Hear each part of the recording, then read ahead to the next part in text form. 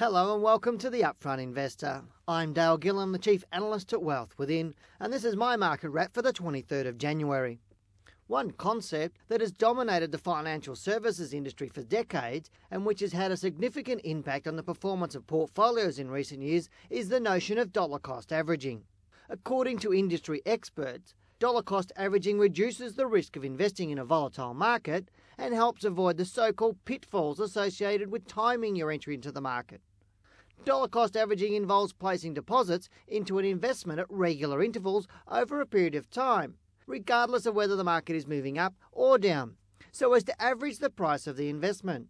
Obviously, this strategy is questionable given that portfolios using this strategy have fallen heavily since 2007. Furthermore, investors and professionals practicing this technique have subjected their investments to higher levels of risk, which is exactly what they were trying to avoid.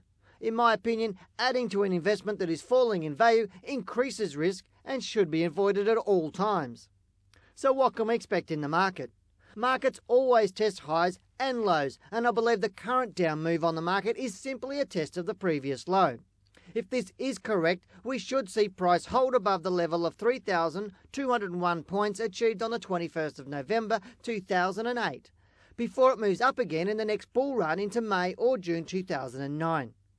That said, nothing in the share market is guaranteed, and it is still possible that the market may fall to below 3,000 points.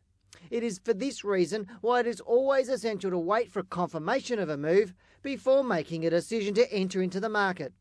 Right now, many investors are buying shares because they believe they're cheap, which is a very high-risk strategy.